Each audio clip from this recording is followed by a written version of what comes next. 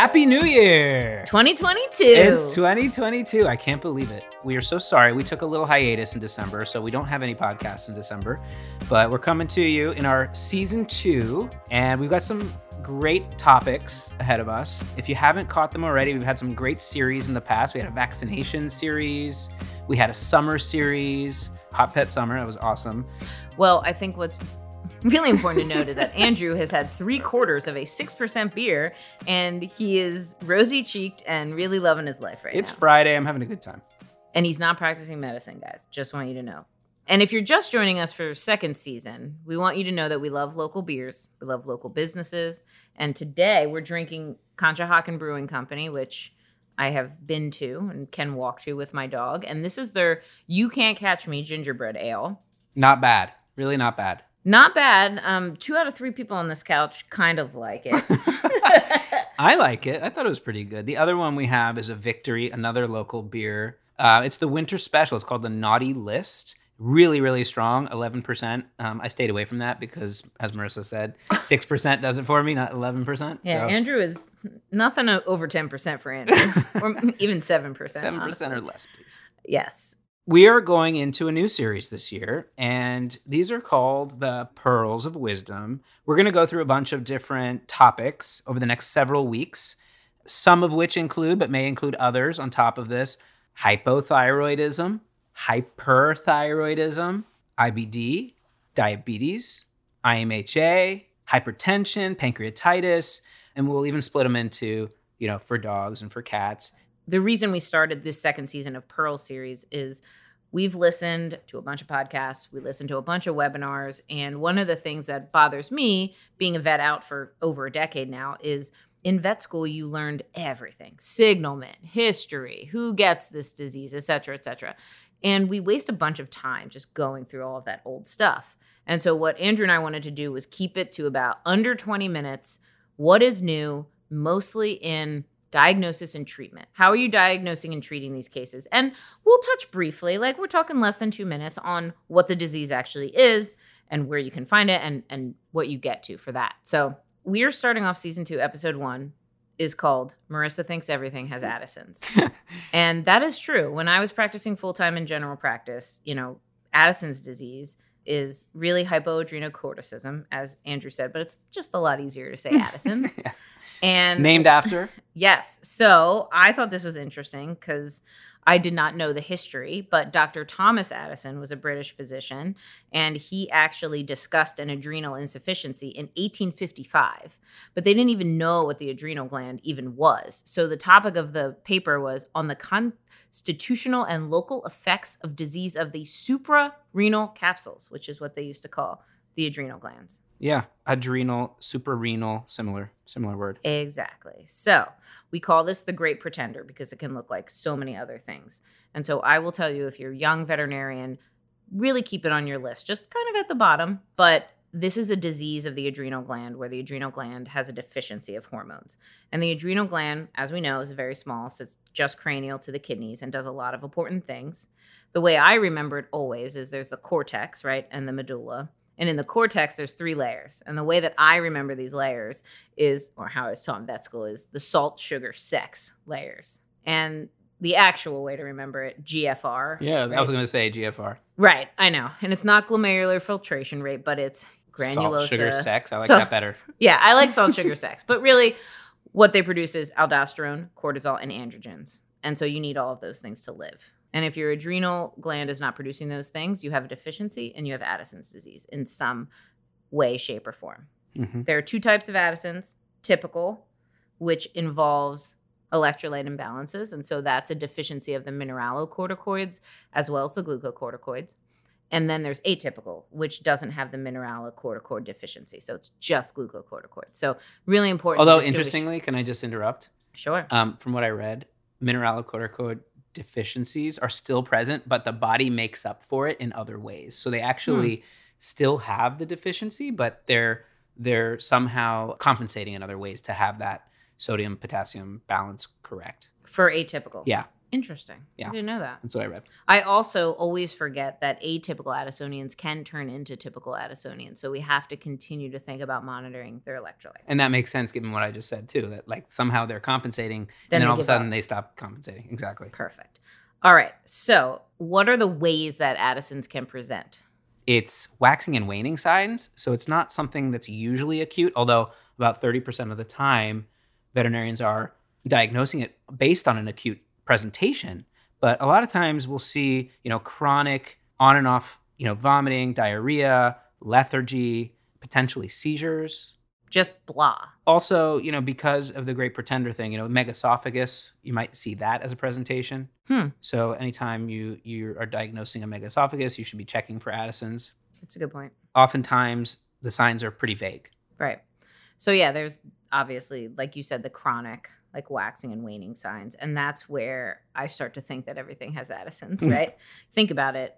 Glucocorticoids manage stress and they protect and maintain the GI tract. So if you start to see these chronic waxing and waning GI signs and you can't figure it out, run a baseline cortisol, right? And then you have the acute Addisonian crisis that we all fear for these dogs, right? Where they show up in hypovolemic shock, right? Because they can't balance their electrolytes and they become acidotic. So. And they can die because, with those electrolyte imbalances, that could cause fatal heart disease. Absolutely.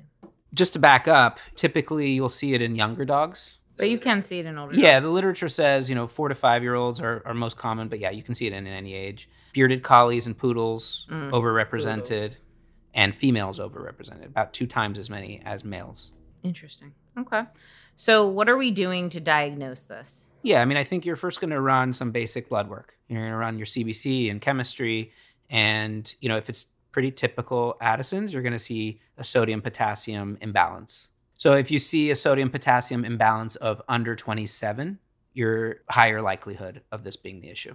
But there are other reasons for sodium-potassium imbalance, right? If nothing else supports your Addisonian diagnosis, I'm always thinking to myself, what else causes this ratio to be under 27? And there are things like acute kidney injury, whipworms, chylothorax, pregnancy, which I didn't realize, and if you're on an angiotensin-converting enzyme drug. So what other things can you see in the chem that are supportive but not definitively diagnostic? So you may see an elevated creatinine and BUN, although typically you don't see PUPD. You can. You can, but you usually don't. Yeah. Because they're usually very dehydrated. Mm-hmm. Hypoglycemia? Absolutely. Hypocholesteremia, hypoalbuminemia, high calcium and elevated liver enzymes are possible. In the CBC, something that can point you to it is like an absence of a stress leukogram, right? Because the body cannot react. It needs cortisol to react and cause a lymphopenia. So if you aren't seeing that in a dog that's super sick, that can help you. You can also see a mild to actually severe anemia in these dogs, but none of these things are definitively diagnostic. I continually wish that our wellness blood work had a baseline cortisol in it, but it doesn't. And so baseline cortisol would be my next test. And if it's low, it's suggestive, right? Yeah. And so you have to go to the next test. But if your baseline cortisol is over 2, you can rule out Addison's disease. So you can stop there. But what if it is low? What if it's under 2? What's the next step to definitively diagnose? ACTH stim. Absolutely. And how do you perform it? You collect a blood sample into a red top tube. You administer 5 micrograms per kilogram of the synthetic ACTH. And we want you to avoid use of compounded formulations. So after an hour, you collect a second blood sample, and you're going to submit them both for cortisol measurement. So what are you expecting in an Addisonian, and what are you expecting in a normal patient?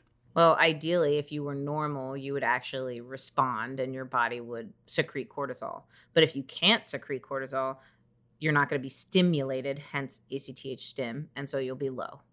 This is the definitive test on the ACTH stim. And the great news about it is your lab is going to give you all of those definitions. You don't have to interpret it yourself, pretty much. Although there's some things that might screw up the test. What would you say about that? So that's an interesting point. Obviously, any glucocorticoid, the oral ones we use, like prednisone and methylprednisone, can screw up your ACTH stim test. But dexamethasone injectable does not screw up your ACTH stim. So if you need to use that in an emergency situation, you can. Great. All right. So you have Addison's disease, and it's not a crisis. Let's talk about treatment. Well, first you want to make sure you differentiate between typical and atypical. So what if it's not an obvious typical Addisonian and the electrolytes are maybe a little bit off, but not, particularly perfect for a typical diagnosis? What would you do to decide if it was typical or atypical? You can send off an aldosterone level. And what are you looking for with that? If the aldosterone levels are normal, then you're looking at just a glucocorticoid deficiency, and that would be an atypical presentation. Let's talk about treatment, because this is the crux of it. I like to break treatment down into three. This is how I think about it, right? The acute presentation. Right. And then the chronic typical, and then the chronic atypical. All right. So for the chronic typical, they don't present in a crisis, and they don't need to be on fluid support. I just think you have to replace all the important hormones that your adrenal gland is not producing. So you're going to replace it with a glucocorticoid, which is prednisone. We all know about that. Usually starts at a higher dose, 0.5 to 1 mg per kg per day. But the goal is to taper it down to the physiologic or lowest dose or lowest most effective dose, right? Most of the dogs that I've treated for Addison's end up at like 0.2 mg per kg per day. So that's if you're using Percortin as well, right? I mean, I know I'm jumping ahead a little bit, but if you tend to do that. But if you're using other drugs that can cover the glucocorticoid deficiency, then we don't need to do that. Correct. But I would say, still to this day, the most common combination of treatment of typical is the oral pred and the injectable DOCP. The most common brand name that we know is Percortin, but there is actually a new brand name that's made by Decra, and so it's Zycortal. So less Have expensive. You ever used the Florinef? I have once. And why did you choose that instead of Percortin? Was it just because that was all that was available to you, or did you want to try it? No. So the owner couldn't bring the dog back in repeatedly for injections every month, and so we tried that. And so there is an oral mineralocorticoid, and that actually also has a little bit of glucocorticoid activity in, which I think is what you were hinting at earlier, right? If you use fludrocortisone, you get glucocorticoid and mineralocorticoid coverage. However, specialists, still to this day, think it's harder to regulate Addisonian dogs on fludrocortisone because you may need more mineralocorticoid support, but then you get the side effects of the glucocorticoid support. So you can't actually manipulate it because it's combined in one. And usually, if you're giving that, you have to monitor the electrolytes for several weeks after starting it just to figure out the right dosing, and it's more of a pain in the butt than just using Percortin and Pred. Right. So just to recap, for typical Addisonians, we're most likely using oral prednisone, tapering down to the lowest, most effective dose, that's physiologic, and then injectable DOCP, which is a mineralocorticoid supplement. And usually we start that, it depends. I don't know what you found in your research, but obviously the label, which I'm most familiar with using, is like 2.2 mg per kg IM or sub-Q. But some of the specialists I read were starting much lower, like 1.5 mg per kg IM or sub-Q. But the monitoring is the most important, which we'll get to later. Yeah, I would just look it up before I give it. We are a very practical podcast here. I don't memorize that stuff. I would just look it up. All right, so for the atypical presentations, we can skip the whole Percortin thing, which is great, and you just use the prednisone. Yep, same doses. Awesome. Yep. All right, what if you are in a crisis? You get this dog that comes in with hypovolemic shock. It looks maybe like an Addisonian. If you're Marisa, you think everything in hypovolemic shock has Addison's disease. You run the blood work. You obviously can't do, well, I don't want to say obviously, but in most general practices, you can't do a baseline cortisol. And so you're just checking your chem, your CBC, and you're like, you look like an Addisonian. What are the goals of our treatment of these acute crises? We want to stabilize the patient. So I think fluid therapy is very important. And I know that the most common recommendation now is to use balanced crystalloids. Correct. Yeah, I remember when I first came out of school, it was saline that we were using because we didn't want things with a lot of potassium in them because they were already hyperkalemic. Mm-hmm. But now the latest recommendation is balanced, right? Because we don't want to increase the sodium too quickly. So I'm going to assume that every general practice has some sort of balanced electrolyte solution that you can use in your fluid resuscitation. And that usually should fix the acidosis as well. Right. But the hyperkalemia, depending on how high it is, you may need to provide some extra support there. What would you use? Oof, yeah. There's a lot. Hyperkalemia, I think, is my least favorite thing to treat, right? You're thinking Addison's disease, you're thinking urethral obstructions, right, in cats. But obviously, the higher your potassium, the more likely you are to have cardiac toxicity. So protecting the heart with calcium gluconate and then, forcing the potassium into cells is important. However, you want to be careful in Addison's disease because they're already hypoglycemic. So you want to make sure that you're balancing those. So you would add some dextrose to the fluids as well. Yep. Probably stay away from the insulin. Because if you give the dextrose, typically that'll stimulate the pancreas to release the insulin anyway, unless you're in a severe crisis and you need it immediately. Yep. It's going to depend on each dog, but I would say at least some calcium gluconate if you have that. I think most clinics do. And then, obviously dogs with life-threatening arrhythmias, like we talked about, should receive the insulin. Like, that's more important. You also mentioned sometimes they'll present very anemic, so maybe even some blood products would help. Yep. And the tough part about that one is like most general practices are not going to have blood products. And so they may have to be referred for that once you stabilize them. But the good news is also if I think a dog has Addison's and it's acutely presenting, I am going to give it dexamethasone, right? Right. Not the pred. Not the pred. Not that you would. That you would shove something down the dog's exactly. throat. But giving dexamethasone IV until you can start the oral pred and then starting the ACTH stim right then and there is fine as well. Great. Yeah. All right. Let's talk about monitoring. Then we're done. Should we also talk about a couple of like miscellaneous things? Is there anything I know else? you like to talk about miscellaneous I like things. the miscellany. So why don't you share miscellany? Why don't you share some miscellany about the Addison's disease? So one thing that I read was that there are certain breeds, they call them the Pacific Rim breeds. You know them best as Akitas and Shibas, and they just, normally physiologically have a hyperkalemia. So sometimes if they present with these kinds of things and you see hyperkalemia, you might think, oh my God, this dog has Addison's. But if you run the ACTH and it's normal, it's not. What about their baseline cortisol? That'll be normal too, right? It should be. Yeah. Cool. All right. So you've started the animal on its monthly Percortin. You got the pred dosing right. What are you monitoring for and how often? So I think what's really important first off, and you guys all know how excited I am about client communication. It's very important. And it's not just about communicating with the client about what's going on. It's about communicating with them about what they need to do in the future. And monitoring for Addison's disease in the beginning can be pretty intensive. And so I usually always recommend giving out a treatment plan that goes over the first 3 months of treatment. Because if you're a typical Addisonian, you're going to check the electrolytes at 14 and 25 days, right? So you started on the pred orally, you've given a Percortin injection, you're going to check the electrolytes at 14 days. If the electrolytes are still abnormal in Addisonian ways at 14 days, you're going to increase your Percortin dose by 10 to 15% at the next dosing time, which is the 25-day mark. If it's abnormal at that time, you're going to decrease the dosing interval by 1 to 2 days. So you may be giving it less than 25 days at a time. If it's all normal, you can usually, and in my anecdotal experience, often extend to 28 days. And then you're going to do electrolytes. The moon cycle. The moon cycle. Precisely.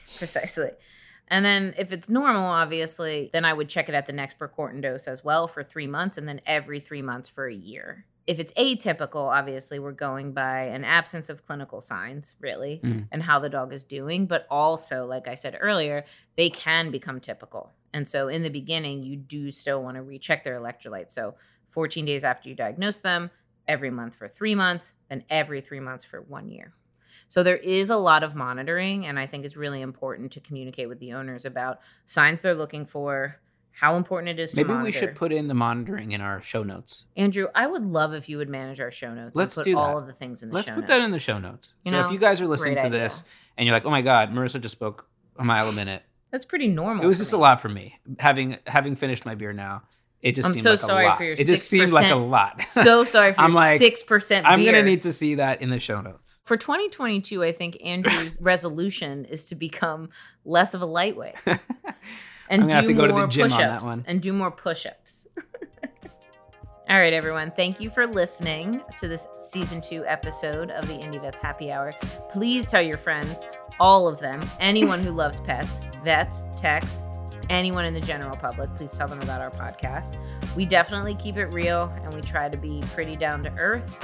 It's short enough to listen to in your commute, especially if you're an indie vet, because we know you're commuting. Thank you for your help everywhere. If you like us, please leave a review and make sure to subscribe so you can be alerted whenever we have a new episode, which is usually the 1st and 15th of every month. However, we're trying to get more to you quicker. So stay tuned. Cheers. Cheers.